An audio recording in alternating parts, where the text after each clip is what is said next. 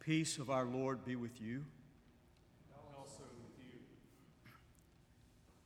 Holy Father, protect them in your name, so that they may be one as we are one. Those words from today's gospel lesson are one of 4 times in John chapter 17, when the writer of the Gospel of John says that Jesus prayed for his followers to be as fully and completely one with one another as Jesus was one with God. If by being one, Jesus meant being of one mind, then by the time the Gospel of John was written, Jesus' prayer had not been answered more than once. By the time the Gospel of John was written, sometime around 90 A.D., Paul and Barnabas had parted ways in Acts chapter 15. The Corinthians had been fragmented by divided loyalties and competing opinions. Euodia and Syntyche were in some sort of very public dispute in Philippians chapter 4, verse 2. And the Galatians were torn between Paul's message of salvation by grace alone and the more conservative theology of the preachers who came to Galatia from Jerusalem after Paul moved on, all of which had already happened before the Gospel of John reported the prayer of Jesus for all of his followers to be as one with one another as Jesus was one with God. And from there, the divisions only grew greater. Doctrinal disagreements among Christians in the 2nd, 3rd, and 4th centuries, helping to fuel both the formation of the final official canon of the New Testament and the emergence of church councils where creeds were written and declared Christian orthodoxy by a majority of vote of whoever happened to be in the room when the vote was taken, none of which, one imagines, is what Jesus had in mind when Jesus prayed that all of Jesus' people would be as fully one with one another as Jesus was one with God. Whatever Jesus meant, when Jesus prayed for Jesus' followers to become as completely one with one another as Jesus was one with God, it must have meant something deeper than agreeing with one another. We all know that from our own experience.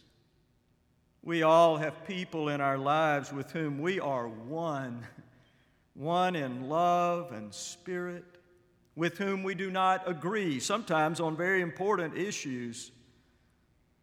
I've had so many such friendships and relationships in my life across the years, people with whom I didn't agree on very important matters, but with whom I was one in loyalty, respect, love, and even delight.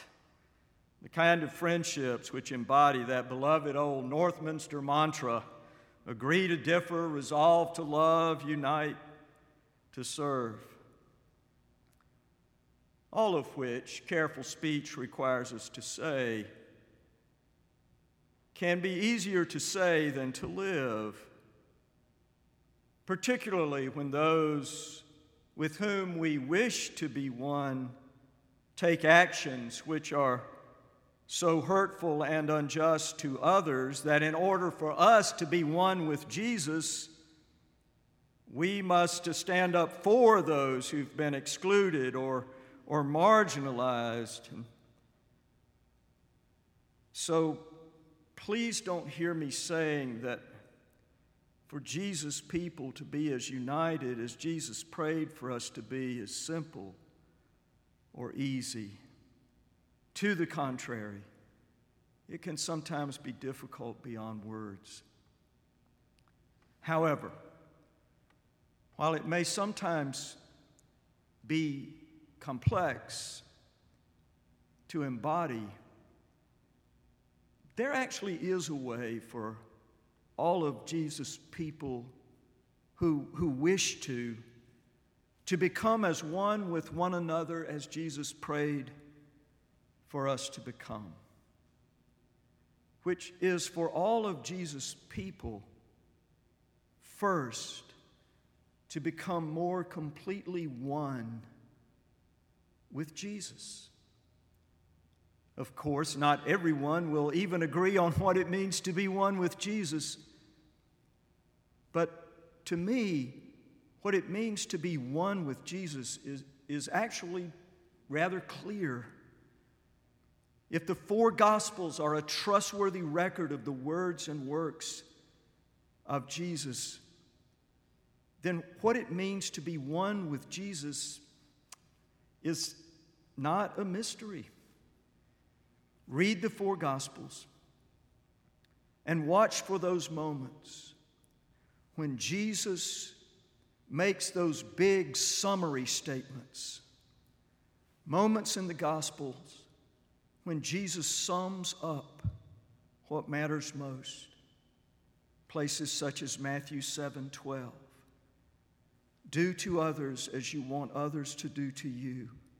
This is the law and the prophets. Or Matthew 22:37 through 40. You shall love the Lord your God with all your heart, soul, and mind. This is the greatest commandment, and the second is like it. You shall love your neighbor as yourself. On these two commandments hang all the law and the prophets. And John 13:34 through 35. I give you a new commandment, that you love one another. By this, everyone will know that you are mine, if you have love for one another. To read the four Gospels is to see and know that it is that life of love which mattered most to Jesus, which means that for us to be one with Jesus might mean getting up every morning and deciding all over again that what mattered most to Jesus will matter most to us. The life of love, which never says or does anything to anyone that we would not want said or done to us. To live that way would be to become one with Jesus. And when we become one with those who are one with Jesus, then Jesus' prayer from John 17 will at least a little, be answered by us. Amen.